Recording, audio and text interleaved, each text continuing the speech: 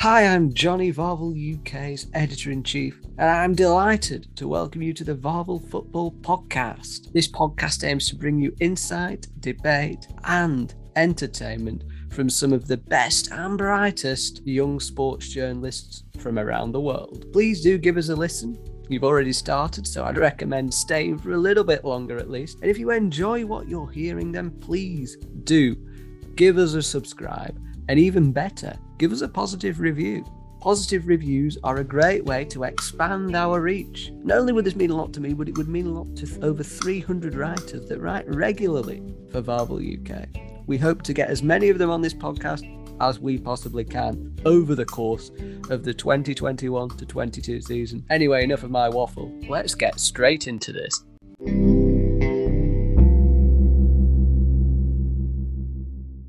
This podcast is part of the Big Heads Media Podcast Network. Go to bigheadsmedia.com for more great podcasts. Welcome back to another VAVEL Football Podcast, a podcast that actually this week was going to be a top four special, but then Tottenham and Arsenal decided they didn't want to play this week. So it didn't really make sense to do a top four special. Also, Brad's on athletic duty. So again, it didn't really make sense to do that. Of course, we brought Adam Doyle on, myself and Harry. We've got Adam Doyle on, and Adam Doyle's team, Liverpool, are probably not really in the top four hunt now. They're well past that, aren't you? Yeah, well, yeah. I don't want to talk about title hopes but top four, I think we've got just about. You're liking that nether region, aren't you? Between too good for the top four and then just not close enough to Manchester City. Yeah, City are just a City, aren't they? I think everyone's resigned to that now. It started off at, there's going to be this 3-horse race and we're all going to have such a good season watching these teams battle it out. And then you realise who City are, and then they win about 50 billion games in a row. Yeah. I mean, it's like 3 horses, and then halfway down the line, they put the horse on the truck, and the truck drove off. Yeah. One of those, really. One of those. And Harry's also here, full of optimism with his with the new ownership of Newcastle United. So it was only fitting that Newcastle United actually on the pitch sobered that up a little bit. Yeah, pretty spot on, to be fair. Like it's the best time to support Newcastle. Everything's great about the club, except the players on the pitch. I feel it's going to be like that for a while, so just have to get used to it for now. That's a really wonderful summary, actually. Really wonderful, how poetic, and there's lots of symbolism you could probably draw out of that. But it's been a bit of a crazy week. I mean, we're all here on Zoom, not at any work events, are we, boys? Not at any work events. No parties. No parties, even in prime. Can't do it quite like Anton-Deck, can we? We're not quite as good as those. Not quite as good as those. But yeah, it's been absolutely mental. Amid all of that, we have had some football. We've had some football cancelled. Burnley-Leicester was cancelled. Tottenham-Arsenal was cancelled. Just to start on that, actually, generally, the topic of cancelling football matches, has been a bit of a controversial one, hasn't it? And some people say, well, the Premier League really messed this up when they allowed teams to start cancelling games right at the start for pretty much anything. And you can't really blame teams now for following that trend as opposed to trying to just plough through regardless, can you, Harry? No, you cannot. And I think it's fair enough. Like, I see likes of Gary Neville kicking off saying Arsenal should be fielding a team. But I think you look at the league, it's like if Man City, if they were missing 10 players due to COVID, their youth players could come in and would walk into half the sides in the Premier League. That'll apply for Chelsea as well, where our two teams, Burnley and Newcastle, if we lose 10 first-team players, we're crying for the game to get called off because we know we're going to lose. Yeah. So might be different if the new owners sign a £1 billion worth of talent in the next week, though. I'd still want it called off. Possibly. Pull them all off for me. What do you think, Adam? Maybe from the Liverpool perspective, you look at Arsenal, do you think... I mean, it's quite ironic because Liverpool did actually have the recent Carabao Cup semi-final cancelled for similar reasons. And obviously Arsenal have had their recent match with Tottenham postponed. So what are your thoughts on it maybe from the other side? I suppose it's in a position now where so many clubs have done it. It's sort of become accepted amongst football fans. And this kick-off this week, because of Gary Neville always seems to, whenever he talks, then everyone kicks off on Twitter and it becomes this really topical situation.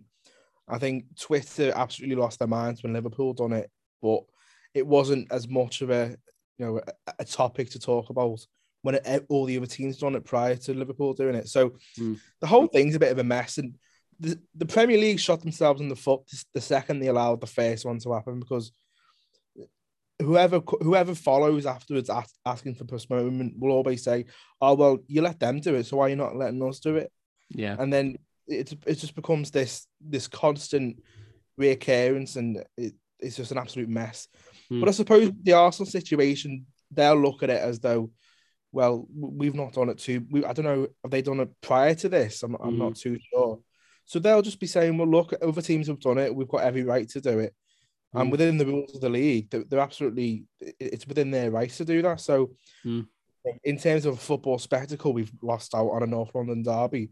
But Arsenal have got every right to do it the way that the rules are set at the moment. So I've got no hard feelings for them. It's just the Premier League and the people that, set the regulation at the start of the season. They must have knew this was going to happen at some point. Yeah, Harry, do you think it should have always been strictly COVID only in this situation, as opposed to COVID and other absences like injuries, AFCON and, whatnot, attending work parties? Hard to say, really, though. Like, you would say that, I suppose, wouldn't you? Sorry, let me rephrase. Do you think it should have been like a COVID thing, or do you think it should have been COVID and if Alan St-Maximin and Callum Wilson are out injured? What about Burnley postponing games just because it's still the best striker? No, I'll flip that one back at you. No. It's all fake news. I just think it's, to be fair, I think regardless of the situation and regardless of the opinion that you have, the Premier League really shot themselves in the foot by being so ambiguous at the start and not strictly saying this is down to COVID, that's why we're in the situation that we are in. Really, it should have been just the COVID. But then at the same time, I suppose you could argue that 3 or 4 COVID cases on top of injuries, on top of other reasons to be out, decimates a squad. So if you especially when you're playing 3 games a week, which exactly. we are in this Christmas period as well. Exactly, yeah. So if you take those 3 or 4 COVID cases out of it and say, well, if they were back, then we wouldn't be having to field, 3 or 4 players or put 4 or 5 players in from the academy. So I suppose you do have to look at it from that perspective and have a bit of nuance in that argument. On to the football then, I suppose. So there was, as you say, there wasn't a North London derby. There wasn't a Burnley-Leicester clash without Chris Wood, as Harry says. But there were some things that, there was some action that happened this week. I guess we could start with Liverpool, Adam, because, you're here. Liverpool are winning. And even though they're winning convincingly without Sadio Mane and Mo Salah, like you sort of hinted at the start, there's still that element of frustration that maybe these wins aren't going to be meaning quite as much as they could be if it wasn't for a runaway train that is Manchester City, who the day before beat a very good Chelsea team 1-0 to push further ahead in the title race. Yeah, and I suppose the Liverpool players will believe it's not done yet, and I suppose they're going to have to. It was quite telling at full time today. Klopp went towards the Kop and started, beating his chest as he does, almost to say, "Look, it's not over yet." And he had that real, fight in his eyes, and he really wanted everybody to get behind this effort now. But it's quite hard when you just see Man City winning every single week.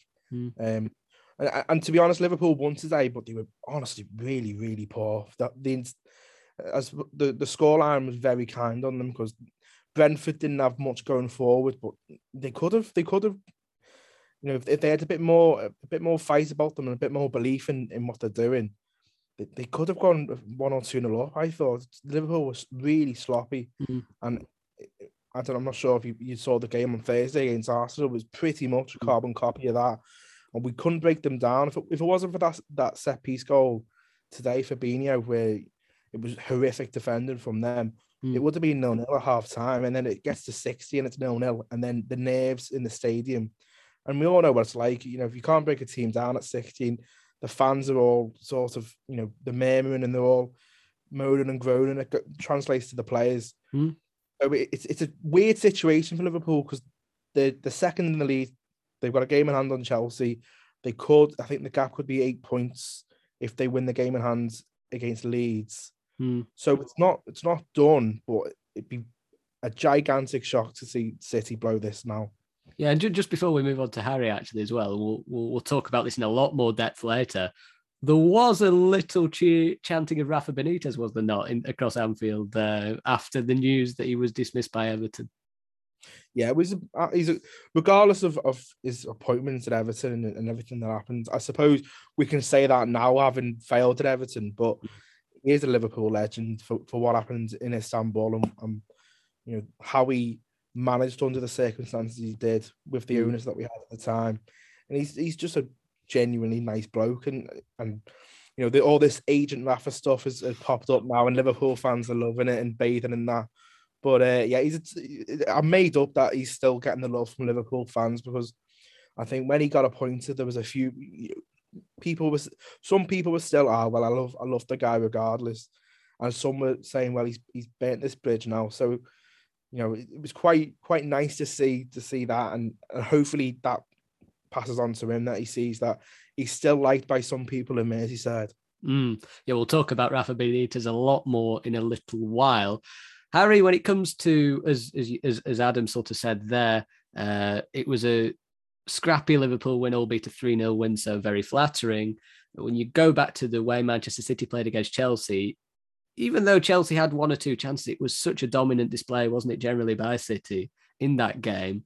And there seems to be a lot of people, it seems to be fashionable to hate Manchester City because they spent lots of money, season on season, £100 million top up with Jack Grealish this season. He hasn't really necessarily lived up to that price tag. But there's a lot of clubs that spend a lot of money and they spend it very poorly. And Manchester City they don't, do they? You could probably count on one hand in the past 5 or 6 years the amount of poor signings that Manchester City have made. And that's testament to a fantastic structure, albeit with a lot of money and a lot of finance. It's an absolutely wonderful setup, isn't it, that Manchester City have got? Guardiola, transfer, team, and owner, they're all working in sync brilliantly. It's incredible how you've got two massive clubs in that city, and they're complete polar opposites. Correct. Despite spending the same amount of money. Look at the mess Man United are in compared to City. I think Man United squads, I think they've actually spent more money than them, haven't they? Or there's like 20 or 30 million in it between the two sides, but everything Manchester City do, they're so slick.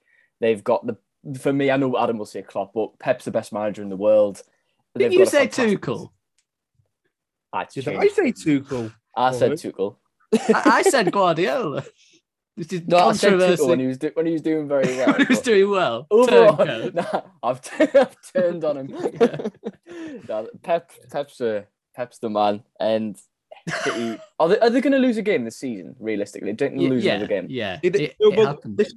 Whenever I talk to my Liverpool or my mates who are Liverpool fans, and we're trying to, you sit at the pub and you try to work out, where can we make these eight points up? Where can we make this?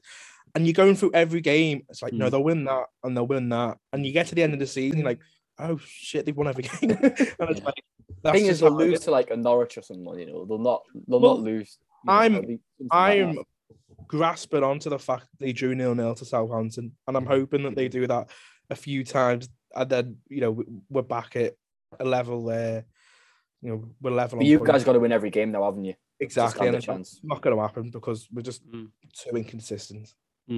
Yeah, I tell you what as well, it's a small thing, but whenever Guardiola speaks after a game or before a game, you just are completely captivated, aren't you, by what he says?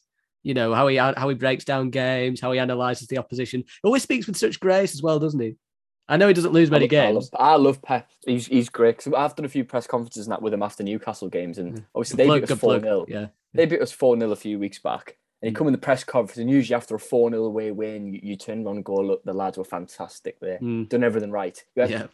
First half worst performance I've seen all season. Yeah, they were 2-0 up at half time. Yeah, so that's just a testament to the standards that he sets for that team. And look, it's reaping the rewards. And like Adam said there, Liverpool are probably going to have to win every single game now to win the title. And that's incredible when you look back at previous years. And like Leicester won the league on, was it 77 points? They were champions. And I think it was low 80s, wasn't it? I think when they were confirmed champions, it was 77 points. Yeah. And now you need 100 to overhaul them. So incredible. Yeah. I just sort of widen that statement out as well, actually, Adam, as well, because I think Jurgen Klopp and Thomas Tuchel also, when you hear those people speak, and Antonio Conte as well, I think, to an extent as well. When you listen to these people speak, you have a real appreciation, don't you, for the elite level managers out there. I think Klopp and Tuchel particularly tactically, is a genius, much like Pep. Guardiola. And then, of course, with Antonio Conte, you get this sense of an almost mafia-like boss who wants a stranglehold over his club. In the best possible way, mind, because his methods are completely proven across Europe. Yeah, we're very lucky to have, the caliber of coaches that we do in this league, and Guardiola is a master of working with the very best players in the world. And he said himself, if I didn't work with the best, I probably wouldn't be classed as the best. But he does work with the absolute best players in the world. But does he though, or does he make them the best? Does he work with a really good level? They're very good. We can't. He does, and I'm not trying to play down his role within their development, because he's a fantastic coach. And I think the clip went around social media the other week where I think it might have been part of the documentary or something from the in-house station that City have got, and it was the players in winter all looked like they were all freezing, and some had injuries, and Guardiola's just saying, look, to be champions, you don't feel pain, you don't feel this, you got to carry on going. And the management style to do that continually, and Liverpool won it the one year. I'll definitely remember that, but it feels like they've won the league every year, haven't they? Prior to that and since, and they're just really mesmerising how they can continue to do it. And it'd be so interesting. I've had this conversation with various people. When Guardiola goes, will City continue this dominance? And they've got the ability to bring in such great players, but they've also already got players at the club. And I think it'll be telling how dominant and how great Guardiola is once he leaves. We won't realise it until he's gone. And if City can't continue that dominance, then it'll be telling of just how great he was, that he would be able to continue to motivate that squad. No, it absolutely will be. Again, I'm sort of holding off on Benitez. It's the big story. I think there's so much to go at, and we've got a few other things to discuss before, I think. So, like building the suspense on one of those TV series, the best episodes at the end, etc. But we've got to go to Newcastle, because that was an interesting event this week. My own team, Burnley, and Harry's own team, Newcastle. Big transfer transaction came out of nowhere, really, didn't it? Harry said in message something along the lines of, "Why do you think you've come to I can't, that's terrible. That's the worst. That's the worst. Never do that again." Oh wait. He said, "Can I?" Not do you think aware that how you're Jamaican? Yeah, yeah. He says, "Do you?" We'll get there at the end. He said, "Do you think he'll come to?" And I honestly, and I think many people, reporters said, "No." Then all of a sudden, a buyout clause out of nowhere, 25 million goes to Newcastle. At the time, I remember the general reaction from people around Burnley and the club and the journalists was shock, panic a bit, I suppose. And the general feeling around Newcastle, I'd say, was probably about 60% positive, because there were about 40% saying, "Why haven't we signed Mbappe, man?" There we go. That's better, isn't it? And they were sort of maybe more. You probably know better. So, but obviously, it's not obviously going to be the signing that solves all the problems, as Saturday showed, I guess. 1-0 up, quite dominant against a very poor Watford side, I thought. And then regressed, sat back, invited pressure. And I'm going to be honest, before Watford scored their equaliser, which was really well taken equaliser by João Pedro, they should have had Josh King went through poor touch, should probably score if he doesn't have the poor touch. And then Sissoko, with one of the worst finishes you're likely to see when in front of goal. Classic Musa Sissoko, some would say. But Newcastle had ridden the luck before that goal a little bit, hadn't they? Because before, even you were saying before we went on, before St. Maximin scored, well, that was the first shot on target, and it was also the last shot on target, I think. Yeah, there's a big issue with Newcastle. I think it's more of a mentality thing more than anything else. And got all the money in the world. They're looking to sign players every day. They're probably working on it now, but you can't buy, confidence. And this is what this team needs desperately. I mean, if Ismail Assar was playing for Watford yesterday, they would have won that game comfortably, because I think he takes a few of them chances that Josh King didn't. Overall, the game, I mean, we spoke about it on our own podcast, and we turned around and said, like, is a draw that disastrous? And we're like, not really. It was a must not lose more than anything.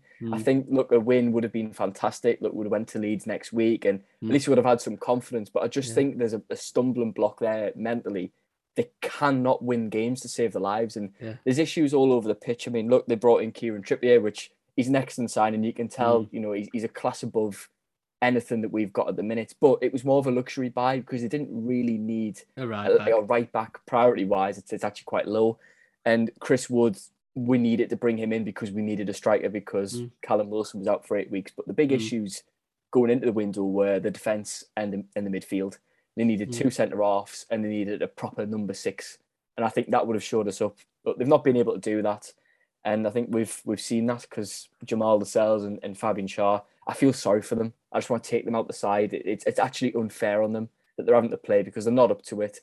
And have you told Jamal that personally? Well, yeah. You tried to, didn't you, on the video? So I'll explain it. So what happened was I'd done a little post-match video for my portfolio and I was talking, basically like I'm talking now, saying, look, the defence is not good enough and they need reinforcements and that might breed some confidence. And yeah, Jamal Lascelles walks past as I'm talking about that. Yeah. So as I insinuated before, there might be a middle finger in the background of that video, which go onto the portfolio. You put that on social media and get a few likes. Yeah, Newcastle, they're just an issue because they can't win football matches. And if you can't that's a win problem, football isn't matches, it? Yeah. You can't stay in the league. They've got the ability to score a goal, but they'll always concede. So where does that leave them? I do not know. But Jonny, you obviously watched that game. Yeah, I did. Two big rivals. Yeah. How do you fancy Burnley's chances now, seeing that game play out yesterday? I'll be honest. Well, obviously, you expect us to spend more money. Yes. But do you think you can get out of it realistically? Well, I watch every game with my neutral hat on and a nice brew maybe or something stronger. It was a brew yesterday, and I think that it looked like a clash between two teams that could possibly go down, and that it absolutely did. Even when Watford was sitting deep, Newcastle weren't really doing anything. Some of the worst defending I've ever seen from Watford that got Saint-Maximin the goal. It was absolutely abject. But I just think it had such a feel of two teams that could possibly go down. And from that display, you have to say, from Burnley's perspective, and winning Norwich's perspective, you've got to say, well, what is there to fear, really? And the only thing you can say is that I would expect Newcastle to get another 2 players in, probably. Whether that's even enough, I don't know. What I found interesting with Newcastle was, like you say, there is a sprinkling in that lineup of really top quality players, top draw quality players. Saint-Maximin being one, Trippier being another, Shelvey in patches, looking like he could, pull the strings in midfield.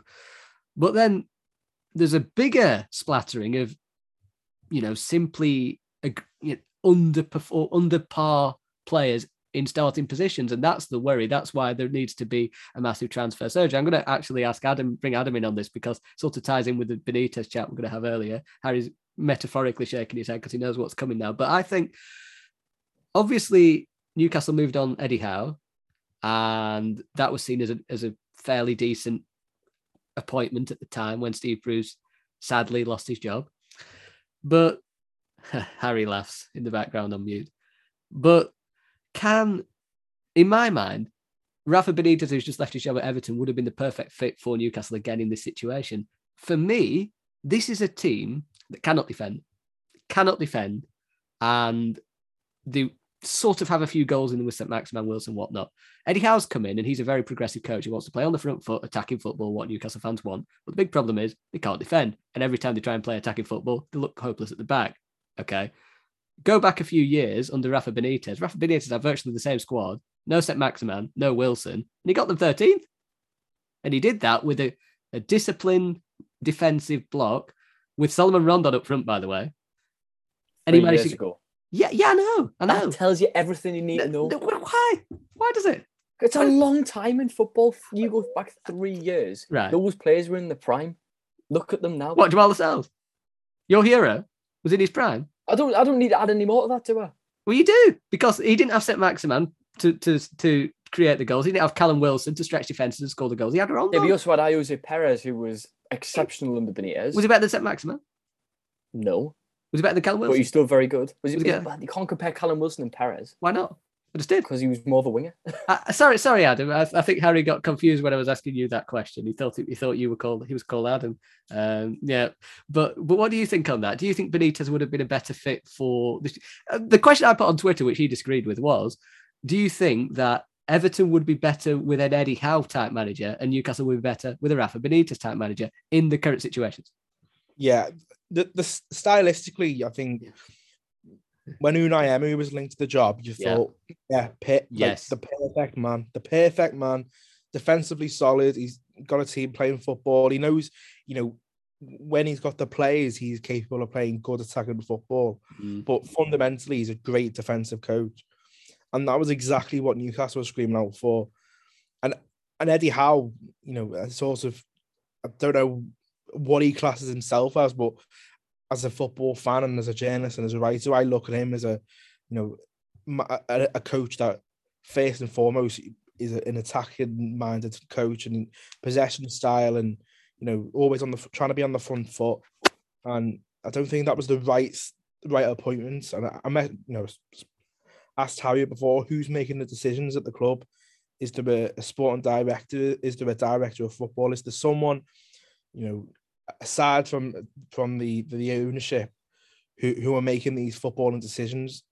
And he said he's unsure, and that's probably quite worrying for Newcastle fans. Is that you've got all this money and you've got all of these, riches that they've got off the pitch, but on the pitch it's dire, and it's going to continue to be dire because I don't think that Howe is the right man for the job. And that's not to say he's not a good coach, but for the job, he wasn't right. And Benitez, or a manager of that sort of ilk, was perfect for the job. Sorry, God. Sorry. That's just what I think. And Harry will know it a lot greater than I will, because he watches Newcastle every week, and they may be getting better defensively, or, we all know they need new players, and they will continue to bring players in for the rest of the window. But a defensive coach will keep you up. Everyone says defense wins leagues, and defense will keep you up as well. So, first and foremost, Newcastle can't go back to being the entertainers when you don't have a defense. Like poetry, Adam. Harry? Spot on, to be fair. I do think Eddie Howe is the right man for the job. I just think if you compare us to when we were under Bruce, yes, results haven't really improved. I think we would have lost a lot more games than we've picked up quite a lot of draws. I think a lot of them would have been defeats. He's inherited a poor squad that is poor defensively and unfit. If any of you guys have seen any of the quotes from Callum Wilson's podcast with Mikel Antonio, where they talked about the first game of the season against West Ham, he turned around and said that after half-time, they weren't fit enough and just physically could not handle playing against a Premier League side of that quality. And, they've been doing this for how long until Bruce got sacked? So the fitness levels weren't there for a starter. And when you're not a good football team and you're unfit, how many games are you going to win? Not many. So I think it's harsh to judge Eddie Howe. He's inherited a poor squad, but I do think that a more defensive coach may have got better results. But is Benitez the answer? No, absolutely not. I think that ship sailed. Well, I was thinking this when he got sacked. Is the boat sailed for Rafa in terms of getting a job in the Premier League again? Is he in that same category, and say, is he going to be spoken about the same as Mourinho, where you think they were great 10 years ago, but football's moved on, and the way that the Premier League has moved on, and he's not the way that he wants to play football isn't right for the Premier League. The same with the Mourinho. I think I don't think there's a world right now in which Mourinho succeeds in the Premier League if he came back, just because of the way that he sets up his team. And the same with Rafa. I think it might be outdated, and the way that Rafa's quite a cold coach, and you see players put a jacket on. But some love it and some hate it. But for the modern player, that might not work, and that's just, I don't think. It didn't work out with Everton this time, but I don't think it'll work out again. I don't know. Can I say, though, to be fair, though, Adam, we're going to probably get onto Benitez now, actually, but you could say it wouldn't work out with Everton. You could have said that before it even started. I mean... Yeah, absolutely. 80-90% of the fans hated him from minute one. They wanted him to fail. They didn't want him at the club. I remember when they won the first game, I think against Southampton 3-1, there was still some fans outside going, oh, this feels weird. We don't, we've won, but Rafa Benitez is in charge, Liverpool legend. Even then, there was still a bit of, I'm not too sure we want Benitez. And I think in the first 4 games in the Premier League, they won the first 3 out of 4. and they drew one. They were unbeaten, and everyone thought, "Ooh, it's working now." And then all of a sudden, I think the big thing. We are on Benitez chat now. I just decided because we just jumped in there. But the big thing for Benitez, really, when it was all going well, he had Dominic Calvert-Lewin, and he was playing to his strengths so brilliantly. 4-4-2, balls into the box as soon as you could possibly get them in. Calvert-Lewin thrives off aerial balls, and he was doing wonderfully well. As soon as he got injured, they lost that focal point in attack. And he was injured for months and months. He's literally just come back in the past couple of weeks. So for a long period of time, the way Benitez wanted to play to the strengths of Calvert-Lewin, he wasn't able to do it. And when he had to bring Rondon in on a free because they were desperate, Rondon came and he wasn't fully fit. So, and this was also at a time, I think Rondon started playing when Richarlison was also injured. So it's not been easy, has it really, from the get-go for Benitez? He was screwed by injuries. He started really well. And they had a clear identity. As soon as you saw he brought in Townsend and he brought in Demarai Gray, you knew exactly what he wanted and what he was going for. And they played exactly as he'd asked in the first few games, and he won them. And the problems at Everton are deep-rooted, and it's far greater than Rafa Benitez. From top to bottom, it's rotten at its core. And that's not me saying that as a Liverpool fan. That's just me saying it as a football fan. They're in... Farhad Moshiri has got the money and he's got all these ideas, but the execution of it is horrific. They're one of the worst run football clubs in the country. Absolutely. And it's quite telling when there's so many poorly run clubs. They lack identity on the pitch and they lack it off the pitch as well. They don't know where they're going. But on the Rafa point, it was very unfortunate the way that it played out for him because, as you said, he was up against it from minute one, and the injuries come, and the squad depth was absolutely non-existent. He wasn't able to spend money in the transfer window, and he knew all that going into the season. And I suppose taking the job, he's just praying and he's hoping that he doesn't get injuries, because if he does, he's absolutely finished. Yeah, and what played out, and I'm sure he brought Rondon in as this backup for Calvert-Lewin. Having worked with him previously at Newcastle, thinking, well, he scored goals in the Prem before. He's not going to be my starting striker, but he's in, a similar build to Calvert-Lewin in the way that they'll attack the ball in the box. But Rondon's days seemed like his best days are behind him, and it just didn't work out. And it's a shame because, I said previously just then that I think Rafa Benitez may be finishing the Premier League. And that might be an unfair take because he was up against it so much. It'd be interesting to see him with another job. But I don't know. Maybe. Everything was up against him this time out. Yeah, I mean, Harry, just before we, obviously Benitez didn't get a lot of things right. We'll go on to the more specifics of that, and we'll touch on it as Adam opened up with the Moshiri point and the ownership being as dire as it is, really. For a club with so much money. But like I say, Benitez up against it from the start, really solid starting point, giving them a platform and giving them an identity, something they'd really liked, particularly under Ancelotti, I thought, actually. In the latter stage of Ancelotti's reign, I thought they were entering games without really much of an idea, without really much of a plan. Were they defensive? Did they want to play on the front foot? Again, he was another manager, I think, that didn't do well post-Moyes. I don't think there has been a successful Everton manager post-Moyes in many ways. So I think Benitez joins that long list of managers that, I suppose many of the managers had a good spell and then it quickly fell off. Benitez had a very short good spell of about 3 or 4 games, then it started to quickly fall off. But Harry, I mean, it wasn't just Calvert-Lewin. I mean, at that time when Calvert-Lewin got injured, we've had Richarlison with numerous injury problems. Imagine not having your 2 main strikers at a football club. And at Everton, Richarlison and Calvert-Lewin are arguably the 2 best players at the football club. No doubt about it. He's been dealt a really, really tough hand, hasn't he, Benitez? But I think that it was the right decision to get rid of him. I don't think anybody can disagree with that. I mean, he's won 1 game in 13. Yes, he's had injury issues, like you said. But that Everton side, I'd like to think, is still capable of winning a couple of games and certainly winning that one yesterday against Norwich. But I just think that, like Adam said, the problems at Everton run so much deeper than the manager. I think, a lot of the fans, I mean, Everton fans are quite entertaining on Twitter. If you're a non-Everton supporter, I mean, it's been a right laugh over the last couple of weeks. Like, I thought Newcastle were dysfunctional. My God, until I seen Everton. Jesus. So there's a lot that needs to be changed. I think Mashiri, personally, there's a lot of issues with him. Yeah. Does he want to be involved in the football club? Does he not want to be involved in the football club? How much of a handling is he having on it? Because, I mean, it seems like he signed El Ghazi. Yeah. How much is he getting in the ear off this agent as well? Is it Coutinho's agent? He was close with, who seems to be advising him quite a lot as well. Yeah. Benitez didn't want El Ghazi, so why are you even bringing him in the first place? Makes no sense. Yeah. And the whole thing with Luca Dean as well, which we've not spoken about. Everton backed Benitez. They brought in Mikalenko and Patterson, two fullbacks that Rafa specifically wanted. They sacked Marcel Brands for Benitez, for him to take more of a control on football than matters.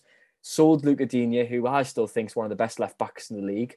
I know he wasn't the best for them, last season, but still, he's top quality. I mean, he'd get into most Premier League sides. Yeah.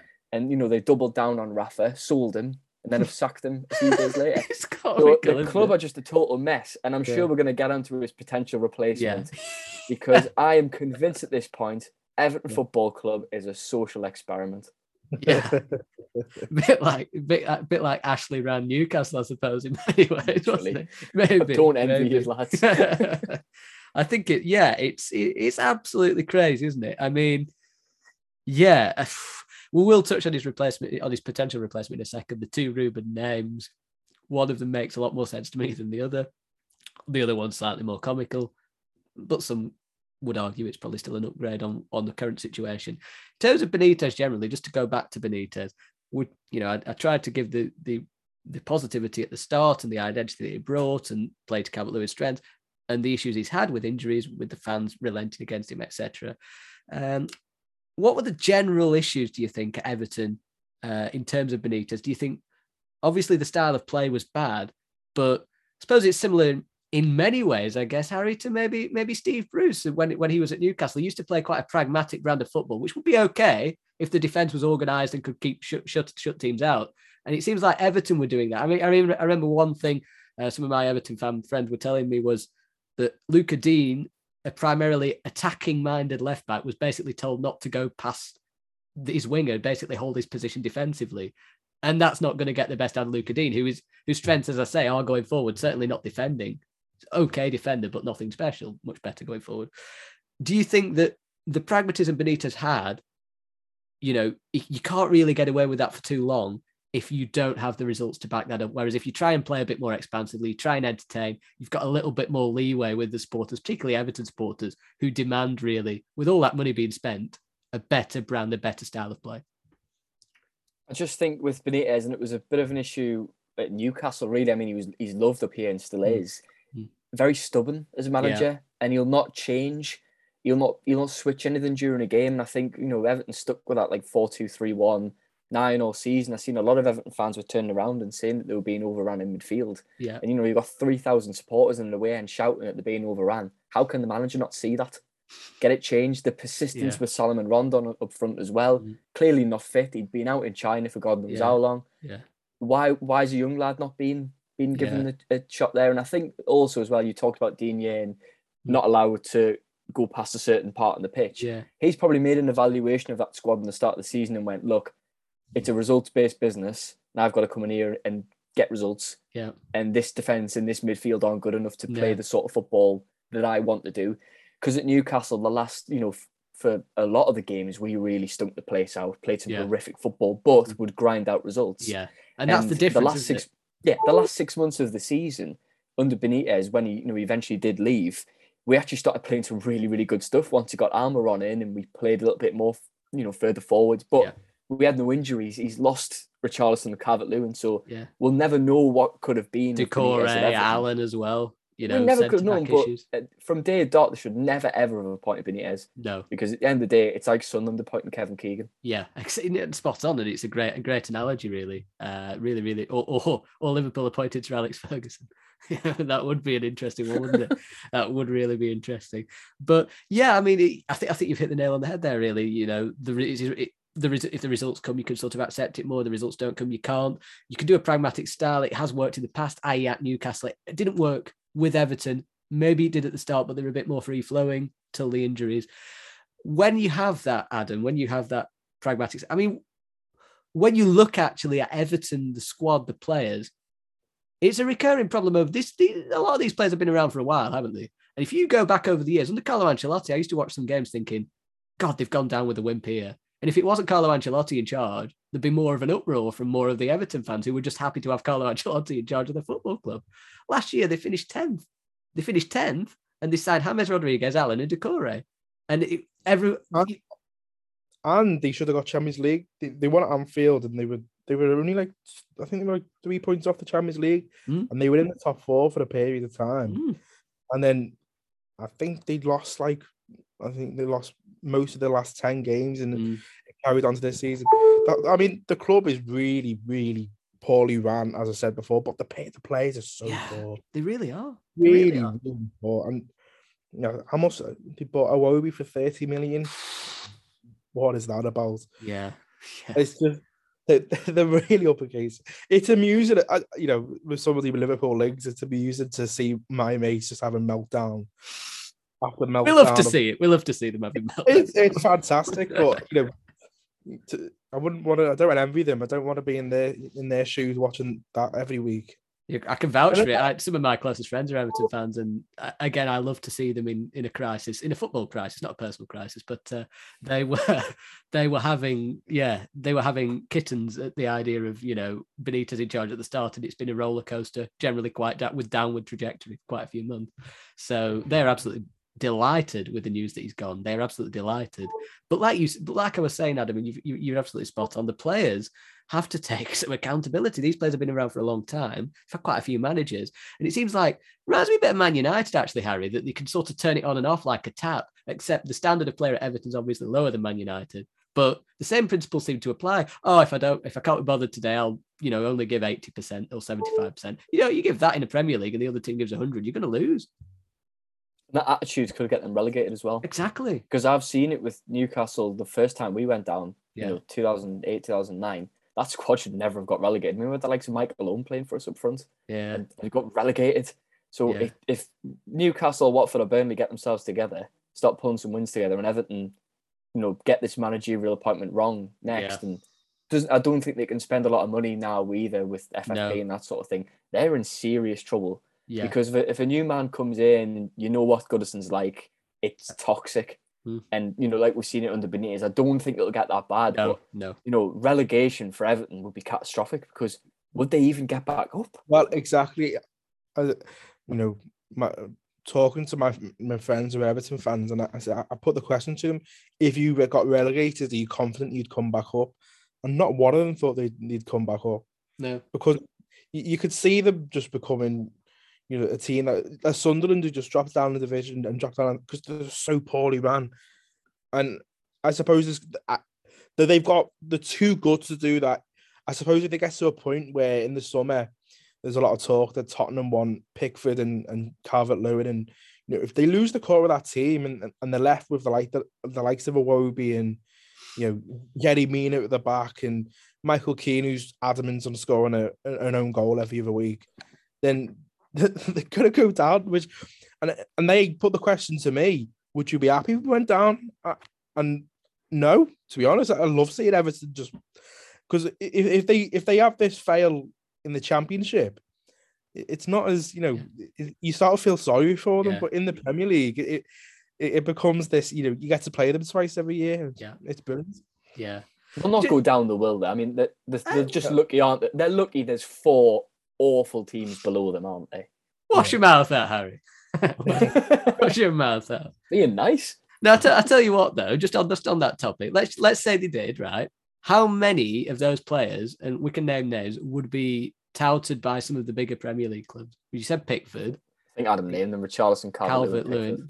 I think Decore. The thing is, they could sell. They could probably make about 100 million on player sales and do what Newcastle did. I think we made like 80 million off Wijnaldum, Townsend, Sissoko, and then they'd be able to rebuild. But if they spend it correctly, Newcastle done quite a good job because, like you'll see now, a lot of them players from the Championship are still in our squad now, and Everton aren't known for their fantastic recruitment, so they it's not really worth thinking if you're an Everton fan, but I think they'll be all right. Yeah. Okay, well, so go on.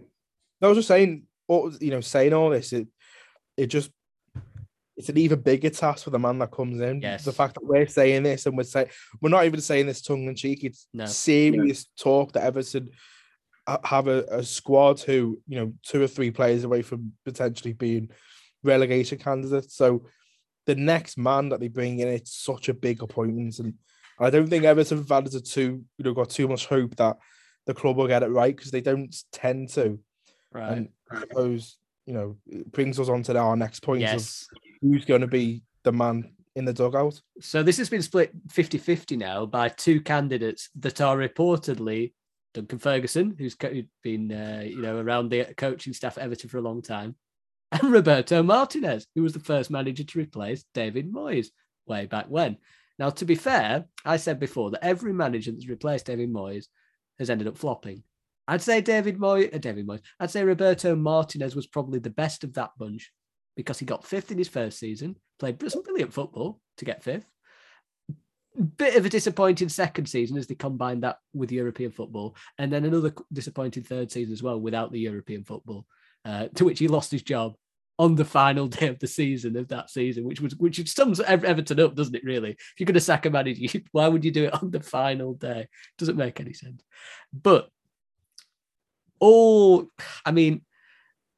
think you're in agreement that while Martinez did do well back in the day with that team, and then for a short period, and then it went downhill, bringing him back, almost the polar opposite of Benitez, all out attack, no defensive organisation. This will also be without Romelu Lukaku, by the way, who helped to prop up his team massively when he was in charge. It was a better team that he had back then as well, by the way, a significantly better Everton team. Well, it was the one that Moyes just left. I think that could honestly propel them in an even worse direction, because you can't just switch styles like that, and that squad's painfully average. They need someone surely who can get them to defend first and foremost, and Martinez isn't that man. No, well, Dunn came in as a caretaker role, didn't he? And he done quite well, but never got the job. And Roberto Martinez, as you said, came in and done really well in that first season, but that was mainly because the fundamental defensive plan was already in. It was already in practice. It was a good team, a really good squad. Coleman, Baines, Lukaku. They didn't, I can only imagine he'd walk in the door and Moyes had left with a really good defensive setup and just said, just carry on doing what you're doing, lads. And then he put his attention to the attacking side. And we all know he's a really good attacking coach, but defensively, that's where his problems lie. And it's the sort of same situation Newcastle in when they made that decision to bring in an attacking coach in Howe. They can't bring in Martinez. It's going to end in disaster. And it might not end in relegation, but I can't. Promotion next year, Adam. Yeah. But it's not. I'd be very, very surprised. One, if he actually takes the job. He's not. We've seen him as a pundit on Prime, and we've seen him do various stuff. And he comes across as quite a knowledgeable fella, and he's very switched on. And he knows what that club's like when it's not doing well, and he'll know right now it's not doing well, and he can't be that desperate. And it's quite telling if he does take the job at how desperate he is, because it really will not end well. It's madness, isn't it? I mean, Harry, it's like a parody. It's like a satire. The idea that after everything you go back to the start, which was another manager that left with the declining record as Everton manager. The mind boggles, doesn't it? And do you also concur that it could actually send them closer to that dreaded drop zone than propelling them further away? I agree, but what are the Everton board thinking? They've had all this abuse for Benitez and bringing him in, which I think Mashiri was probably the one that was orchestrating. It was. But you got this big boardroom. You probably turned around and went like, right, okay, next manager, Benitez is gone. Let's get someone who the fans like or have no relationship with at all. Yeah. Ideally, not a former Liverpool legend, which does help. Yeah. And get someone who plays decent football and is a bit of a passion merchant. Gerard Houllier. That's all the Everton fans want. Someone like maybe a Duncan Ferguson with a bit. Well, that's the other one, isn't it? Experience. That's the other one. But this is a cracking thing from an Everton fan page here about Martinez. I mean, the fans don't really like Martinez either, which doesn't help. So he's finished 5th, 11th, and 11th. Yeah. Players complained about training, particularly the lack of defensive drills, which explains the Moyes thing that Adam said there. Yeah. He took Everton to court for additional compensation.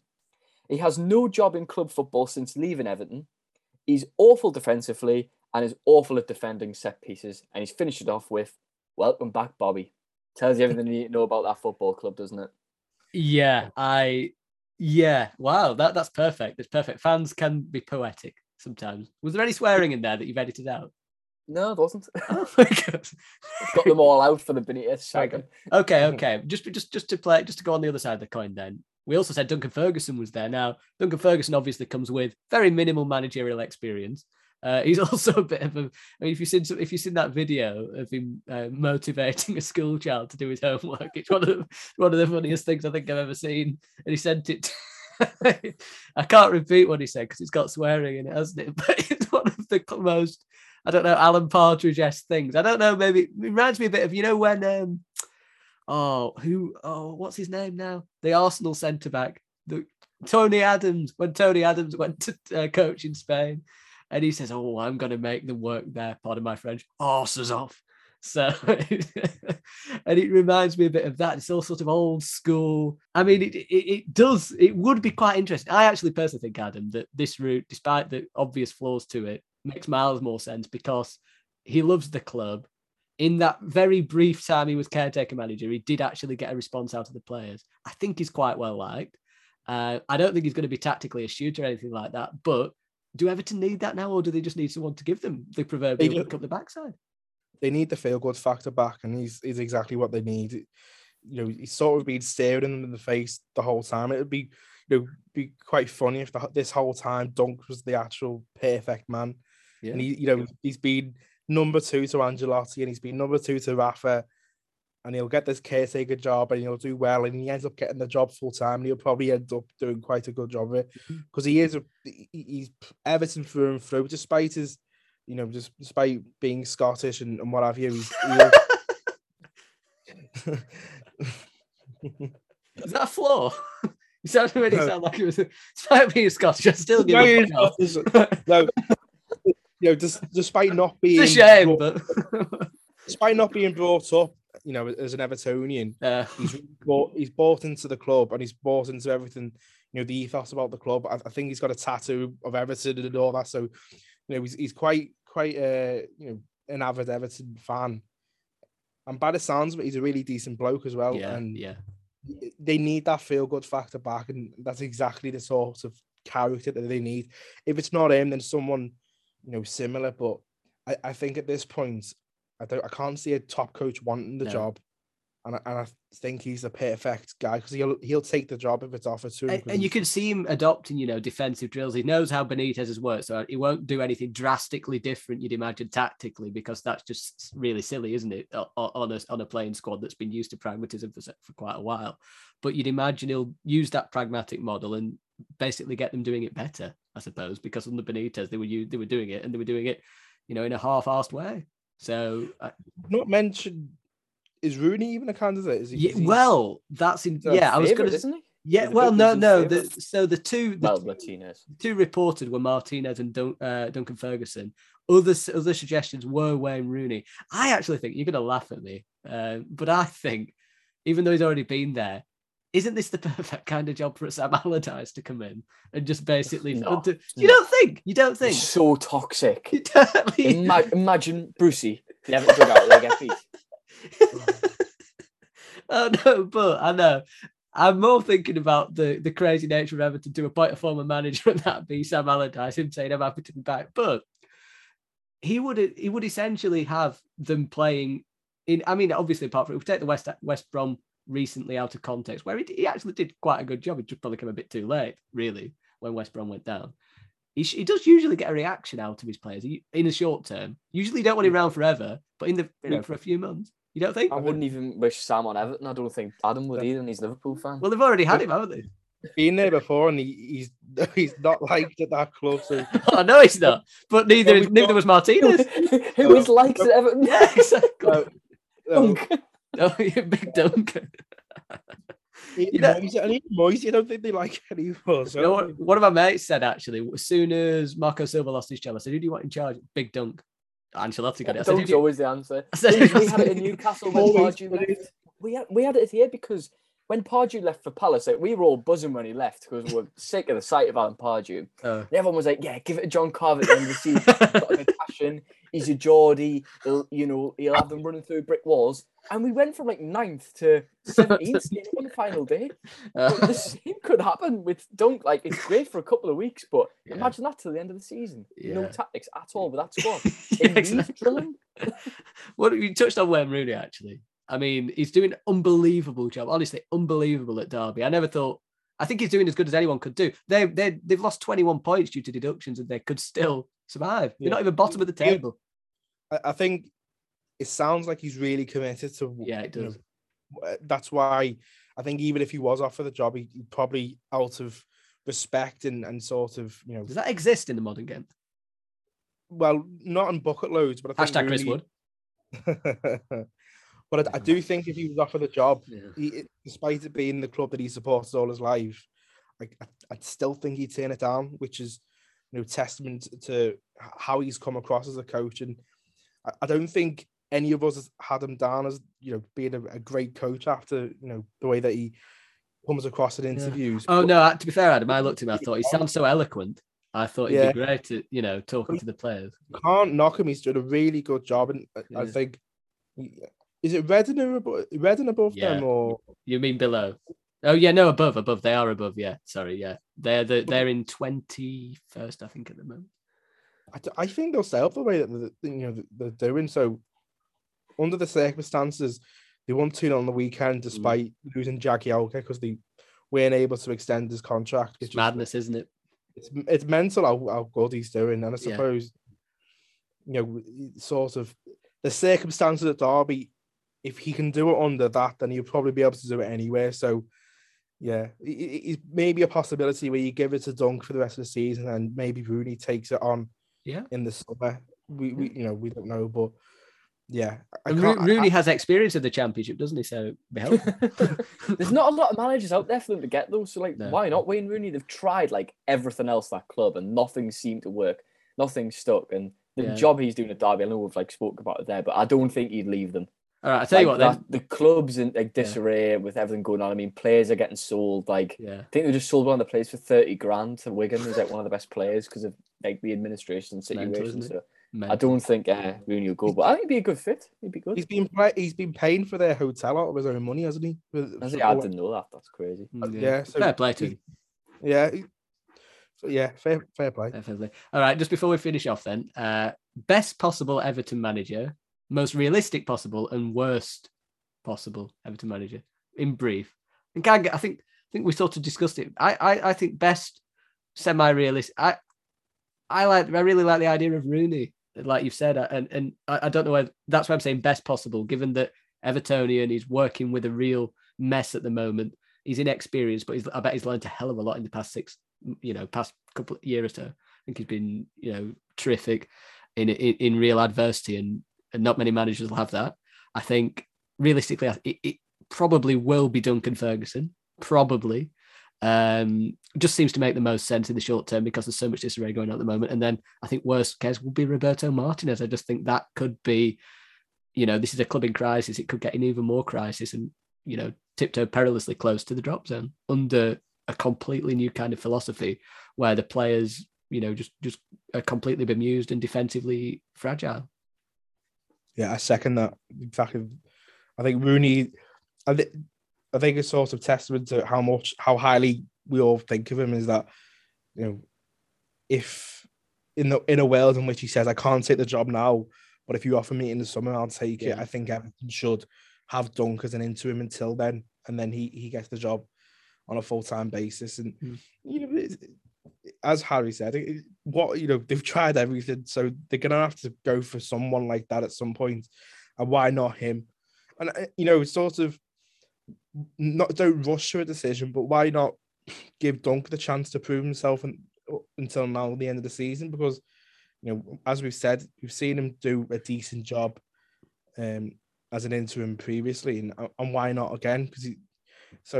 But Rooney is probably the candidate I'd say would be the best fit. Yeah. What about Brucey, Harry? I will start with the best first. Graham Potter for me. Like, if they can pull him away from Brighton, that would be such a good. That would be great appointment for Everton. I think we all see him as a future England manager as well. I think Graham Potter for me would be the best. Who I think will get it? I think we'll go for Martinez. To be fair, they've already sounded out the Belgian FA. He's keen on a move back to club football because he was linked with Newcastle. Really wanted it. £2 million to get him out of his clause at Belgium as well. So I think Martinez, worst possible. Do you want us to say it? Yeah. Steve Bruce. No! Or Sam. No. That's enough of that podcast. This is the Steve Bruce appreciation hour usually, so we can't. You've ruined it. Harry, Alex Bruce is going to give us a negative review now. Sven Botman's just scored for Lille, so his price tag's got up another 20 million. There you go. It's going to be 100 million on deadline day. 100 million. 100 fan. Just get Alex Bruce. And I suppose that rounds off another wonderful podcast. We didn't actually talk about Man United, but I'm sure that's going to come up with the top 4 special, really. So I was hesitant to go. We always talk about, everyone talks about Man United. Let someone else do it. Listen to another podcast. Actually, don't. Well, listen to them after us. Give us a listen. You have. Give us a review. Fantastic. Positive reviews help to stretch the reach of the podcast. And we appreciate all those 5-star ratings that come our way. 4 stars are good too, but 5 are better. Thank you for listening. Thanks to Adam. Thank you for having me on. Thanks to Harry. Yep, thanks for having us on, Matt.